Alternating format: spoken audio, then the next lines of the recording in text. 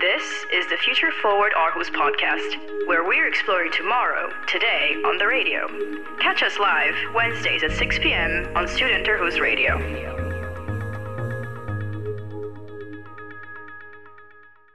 Good evening, listeners. I'm your co-host Lisa Urebauer. And I am your co-host Laura Galante. Welcome to Future Forward Aarhus, where you explore the future with us. In our last episode, we were digging into the future of fashion. Today, we are going to take a closer look at the future of urban spaces, the population shift from rural to urban areas. While rates vary from continent to continent, the cause is pretty much the same across the globe: the belief that life is better in the cities. Economic opportunities, modern amenities, better education, and workplaces in the service industry, among other things.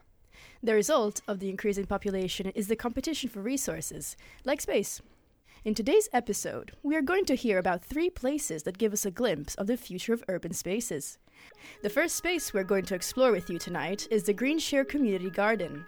Lisa has taken a walk through this area and talked to organizer Lila Trapp. Let's hear about it. More than half of the global population already lives in urban areas. By 2050, 2/3 of the world's people are expected to live in cities. One of the impacts is the degradation of urban green spaces. Yet, these recreational areas are vital, not only for the environment, but for citizens as well. They facilitate physical activity and positive mental health. In 2015, one of these recreational areas has opened just north of the University Park, the Greenshare Community Garden. I have spoken to participant and board member Lila Trapp about it. The Greenshare Community Garden is conveniently located behind the student house. The plain patch of grass was turned into a community garden 2 seasons ago. 40 plots in total, each 4 square meter big. There's a common squash bed, and members have built a greenhouse tunnel together. Cherry trees spend shade during the summer, and one gardener makes honey from the beehives he put in the garden. Greenshare has also gotten its support from the city, as Lila Trapp explains. When we started the garden 2 seasons ago, the city or the municipality was involved in getting it set up, and there's a program called Eat Aarhus, and what they're all about is planting edible plants all over, wherever they can find a spot. And so we were lucky enough to get several berry beds around the perimeter of our garden. So we can see here hawthorn and blackcurrant and gooseberries. And the idea with this bed, also because it's on the perimeter, is that anybody walking by is welcome to take berries. Which is at the same time one of the biggest challenges the garden is facing. One of the issues that we are dealing with is how to deal with passerbys. And whereas we're very happy to share the berries, that's the whole idea with it. Several of our gardeners have also, against their own will, shared some of their lettuce and tomatoes. The initiative for the Greenshare Community Garden stems from the idea to connect people through working on a common project. But the organizers have come to realize that the initial idea is not what participants seek in gardening. Whereas the original idea was this working together allows us to get to know each other, work together and so forth, we're finding that a need that needs fulfilling is instead a quiet space to go alone. There is not all that much motivation to have social events. We can see that people sort of just come when they want to and have their own quiet time. Urbanization brings along challenges: increasing population density, alienation from nature and food production, and decreasing biodiversity, just to name a few.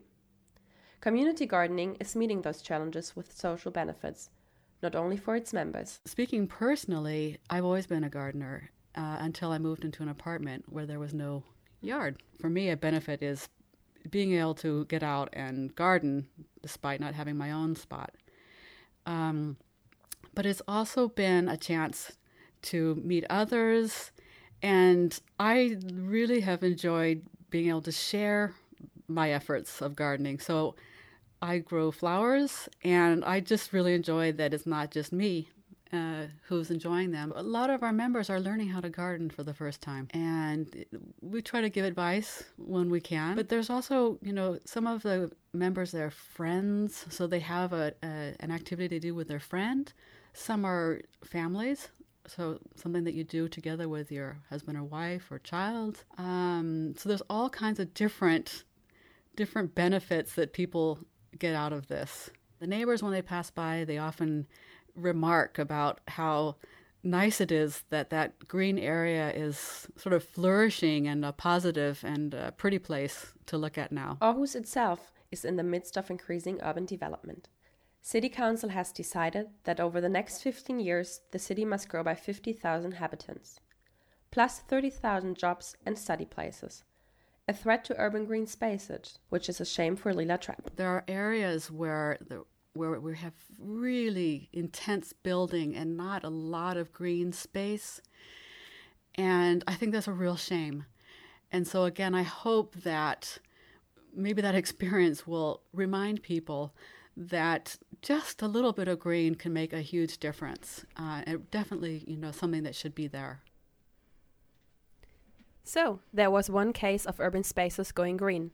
Make sure to check out our Facebook page to get an impression of the Green Share Community Garden, facebook.com/futureforwardaarhus. So Laura, are you a gardener? To be honest, Lisa, my thumb isn't very green. But I did try to grow basil plants multiple times, and the longest they've been alive was about 2 months, my record. But I do appreciate these kinds of initiatives growing around the city. Yeah, and this is a pretty interesting initiative. And how about yourself?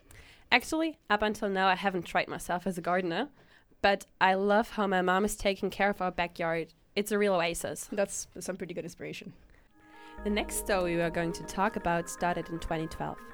The idea is based on having temporary buildings that can be stored anywhere. Maybe when you have visited the harbor, or if you have done some sightseeing near the port, you have seen a building similar to an igloo or a shell. This site is called Dome of Visions, and it has been built 4 different times across Scandinavian cities in the last years.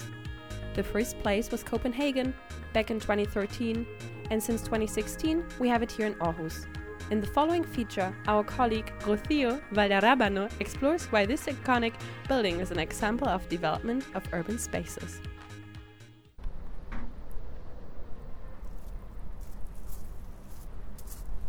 It's a windy and cloudy morning in the city of Aarhus. The breeze from the bay arrives to my face. At my left, a ferry departs to another city of Denmark, and behind, future buildings are constructed. In front of me, it stands a transparent semicircle that looks like a shell. Its name is Dome of Visions. Sitting inside is Sylvie Marie, curator of this iconic building located in Aarhus U, the port and newest area of the city. As we talk, she describes what is the place about. Dome of Visions is one big experiment, you could say. It's an experiment in how to build more sustainable, and also it's an experiment in sustainability in a broader sense than just building with sustainable materials. This place is an example of how future urban spaces can be designed. The dome was built by the NCC Construction Company in collaboration with the Dome of Visions project and Aarhus municipality. This area where the dome is placed at Pier 2, like before the dome was here, was just a bare space. They placed the dome here because they wanted to focus on this particular area of the harbor, because it is under development, and the dome is something that you can use for inspiration regarding what's going to be here when the dome is not here anymore.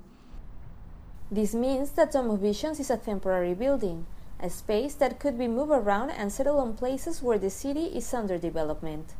It makes it easier to experiment with things and do think out of the box, so to speak, because you don't have to consider all these different rules and regulations that are present if you want to build something more permanent. The idea of being a sustainable space is supported by the characteristics of the materials the dome was built. For example, its wooden structure. It's a structure called a geodesic structure, which means that it's built of triangles that are connected, and then it forms this half-circle structure.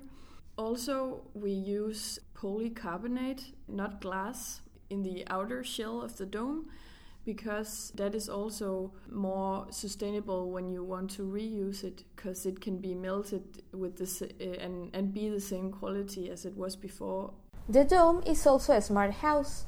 It includes devices that monitor both CO2 levels and the weather inside to create a better environment. We experiment with having these, like the inner house of the dome, which can be heated, and then the outer circle, which is more like the houses you used to have in Denmark in old times, where there were no heat. They isolated parts of the house, and then other parts were used because it was cold, and then you just adapted and you used it for different purposes, placing your food or just doing other things that didn't require the heat. That's also a main point of the structure, you could say. As I walk through, it is possible to find a living room, a cafe or bar, and a second floor with cozy sofas to sit and hang out. The distribution of the spaces is related to the second objective of Dome of Visions, being a place of cultural sustainability. We have these three curatorial principles that we want people to consider when they make an event, and we want them to consider sustainability, consider city development, and consider censusness when they create an event. City development isn't just about how we can make buildings, it's also how can we make and sustain a cultural life for the citizens, how can we make it fun to live in the city, and what do the people want to spend their free time on. The events that take place at Dome of Visions include conferences, talks, concerts, or activities for children. The dome as a building is not just a shell with no content. It's a place that inspires people to look at the city in a different way, you could say. So while in the morning you can just relax by participating in a meditation activity, the dome transforms itself as a concert hall during night. Take a drink, sit down, listen, enjoy the space, its architecture, and of course, the music.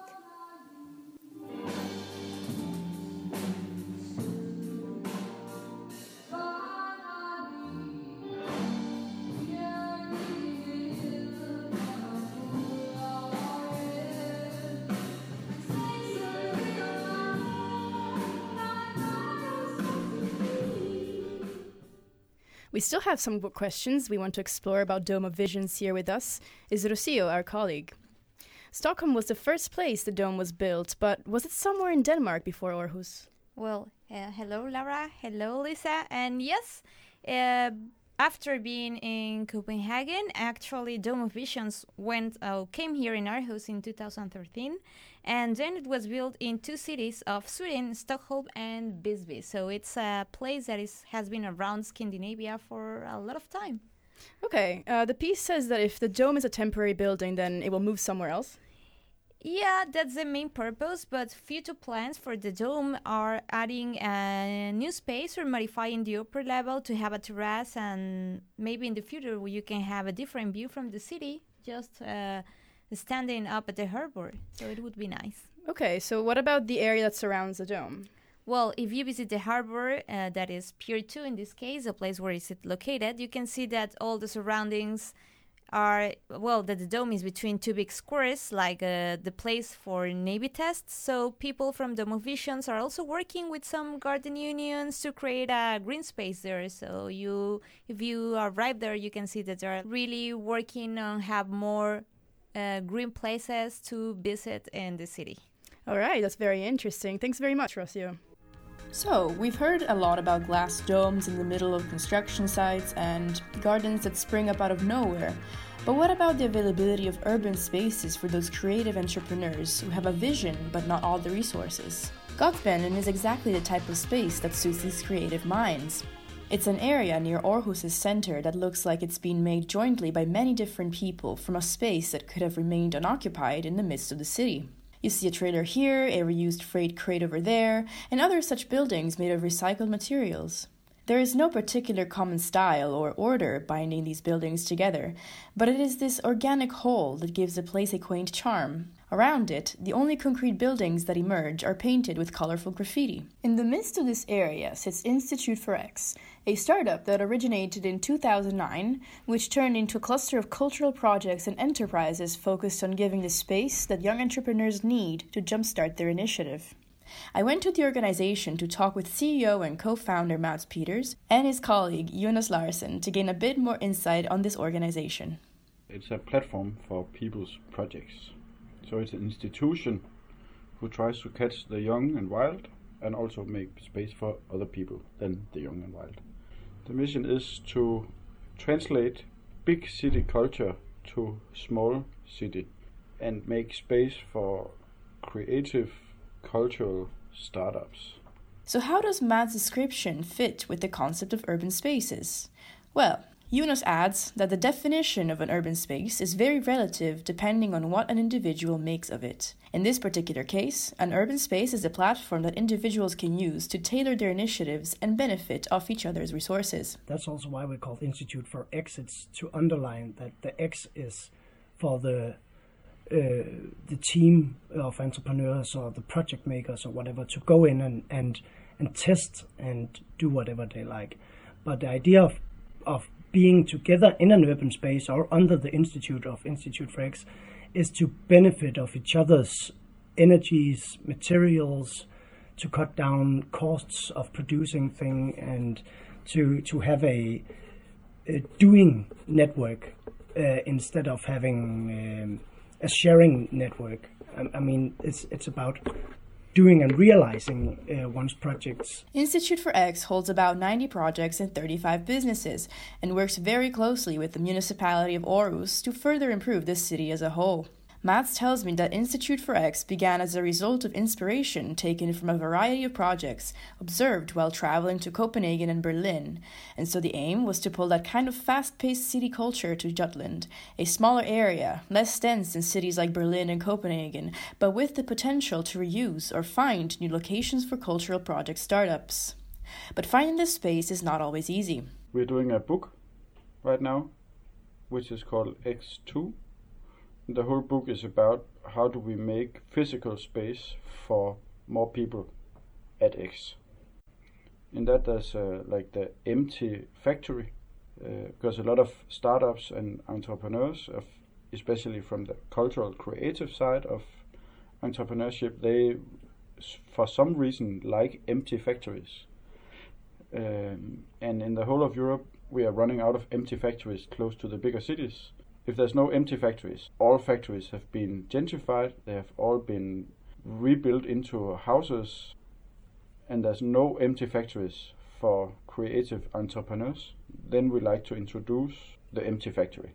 And a lot of these spaces that we looked at back in the days, they all started in some kind of empty stuff. And if there's no empty stuff, then how do we recreate the holes in the city where there's no holes? Sure enough, X started in an empty factory where it currently is. At the time, there was unlimited empty space to launch this initiative.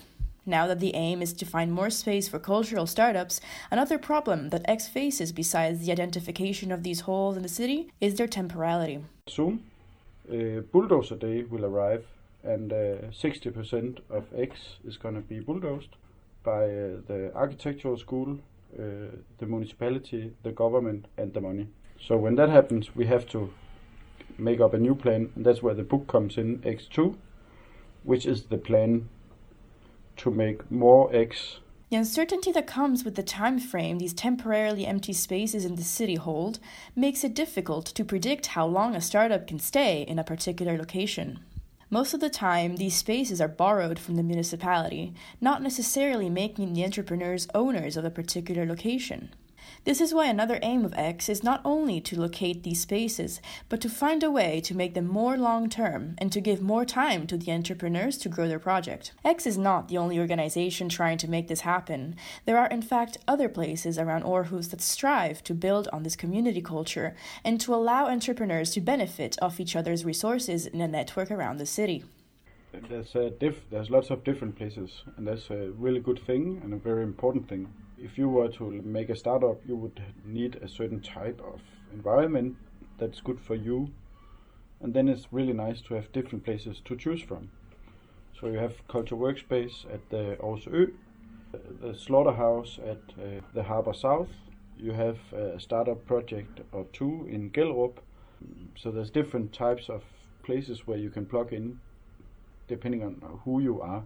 And then these places, they kind of know each other, so there's also, hey, maybe you shouldn't be here, but try to call this guy, because it seems like you really would fit in there. So, on one side, one has temporary space to create a startup, but on the other, there already are different communal networks developing around Aarhus to ensure that there is always a place to turn to for one's initiative. If you want to know more about Institute for X, check out instituteforx.dk. Okay, so that was the last space we explored tonight. And Lisa, if you had a space yourself in the city of Aarhus, what startup would you want to create? I could think of a creative hub for freelance journalists, where people can share skills, resources, and ideas. Like a co-working space that also offers the possibility to learn something new and find colleagues. I mean, what do you think? I could see some of our Mundus classmates working there with us. Yeah, I definitely agree with you. It's a great idea. I would join you in that. Before we end tonight's show, we will listen to the confessions about what our experts would like to learn and why. We always ask them this question because the idea is that the future is all about learning something new. Even those who are experts in what's next still have to learn new things every once in a while. Today, Celia Marie, curator of Dome of Visions, shared with us that her interest is related with her professional career. Let's listen. I would like to learn more about myself as a working person. I just finished my studies, so right now I'm working in Dome of Visions. It's really nice to work here, and what I would like to learn more about is like what spikes my creativity, how can my working life in the future be shaped. I guess I can learn about it by like experimenting with different stuff and not just like settle for the safe choices, but still take chances even though it's a bit risky and I might fail. It doesn't matter because you learn from that. So learning about how I would like to work in the future and what I would like to work with. And finally, Mads and Jonas want to learn how to cultivate the network of entrepreneurial spaces from a distance. It would be nice how to curate and facilitate when you are not physically able to see each other all the time, when people are further away. Like, how do you remote facilitate people's projects? That would be nice. Really like to learn that. I'd like to learn to navigate the municipal megasystem. Like, how do you code or uncode the municipal megasystem to make these things happen? Because they are not market oriented, and it's easy if you just have the money, then you just buy a new piece of land and make more university. But if you're a cultural entrepreneur, then you don't have that kind of money. You can't just buy an old hospital. But you can be able to see the holes in the city where there's these potential zones. And I would like to unlock all these potential zones for projects. So, we have reached the end of our second episode on the future of urban spaces. Today's show was co-hosted by me, Lisa Urebauer. And me, Laura Galante. Our feedback editor for today was Chiu Chen. Our music editor is Laura Galante. Social media editor is yours truly. Our jingle was mixed by Xiao Liang, with music by Simon Matthewson. Be sure to give us a like on Facebook. Facebook.com/FutureForwardAarhus. We'll talk again in the future. This is the Future Forward Aarhus podcast, where we're exploring tomorrow, today, on the radio. Catch us live Wednesdays at 6 p.m. on Student Aarhus Radio.